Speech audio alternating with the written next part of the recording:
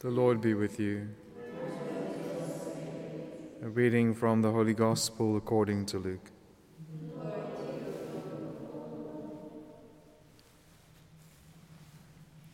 Some Pharisees came and said to Jesus, "Get away from here, for Herod wants to kill you." And he said to them, "Go and tell that fox, 'Behold, I cast out demons and perform cures today and tomorrow, and the third day I finish my course. Nevertheless, I must go on my way today and tomorrow and the day following, for it cannot be that a prophet should perish away from Jerusalem. O Jerusalem, Jerusalem, killing the prophets and stoning those who are sent to you.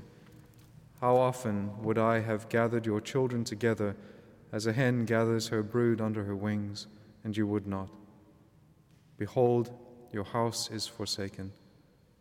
And I tell you, you will not see me until the day you say, Blessed is he who comes in the name of the Lord." The Gospel of the Lord.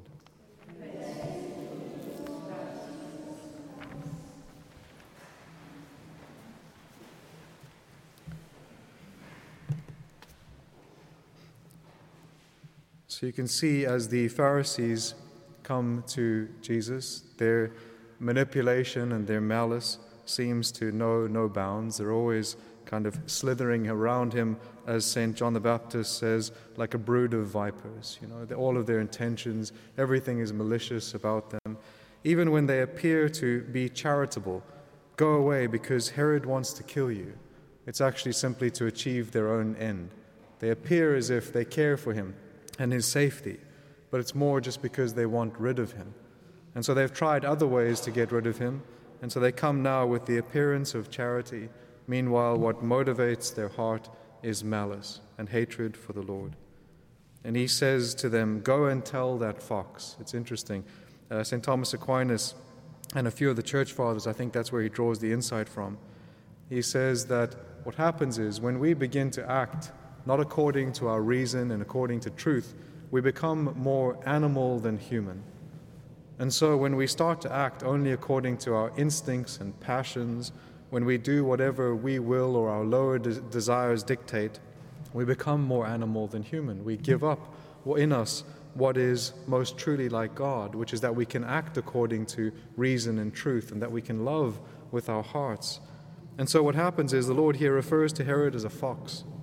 He refers to him as an animal, because Herod is this one who basically goes after all of his desires, insatiable in his desires, and he acts like a fox.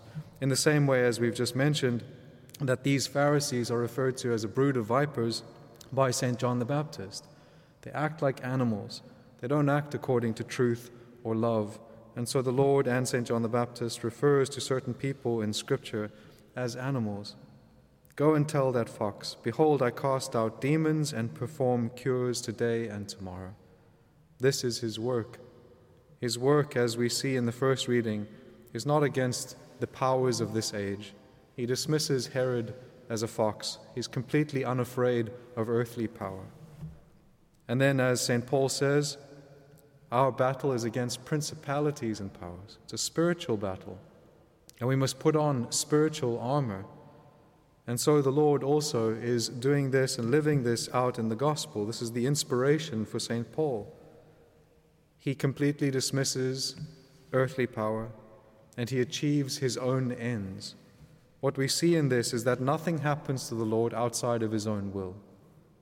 When he suffers and dies, it is because, as St. John tells us in his gospel and emphasizes, he is the willing victim. He is willingly the one who hands himself over to death. And so nothing happens to the Lord outside of his will, and he goes to accomplish his will, which is to be victorious in this battle against principalities and powers. He goes to perform cures and to cast out demons. He shows that he has an authority that extends far beyond what Herod's pitiful authority extends to. Herod only has control over what is temporary. The Lord has control over what is spiritual and eternal. He is able to cast out demons. and they are all obedient to him. The God of all creation is standing before them, and they are pretending to care for him. And so the Lord goes out and he accomplishes his will.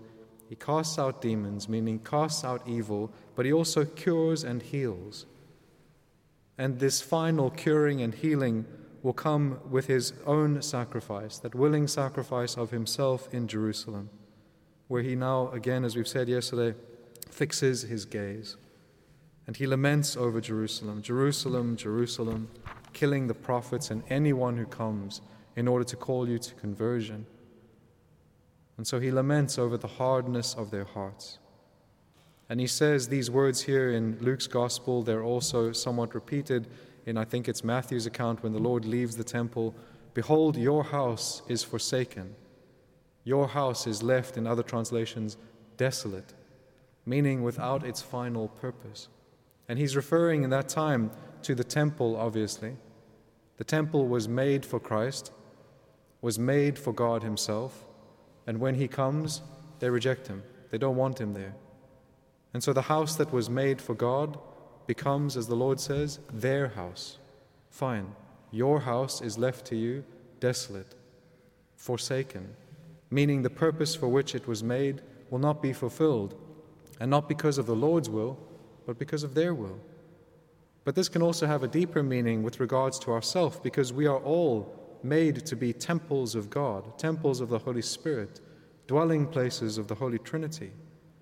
And when we reject Christ, we reject that for which we were made and created.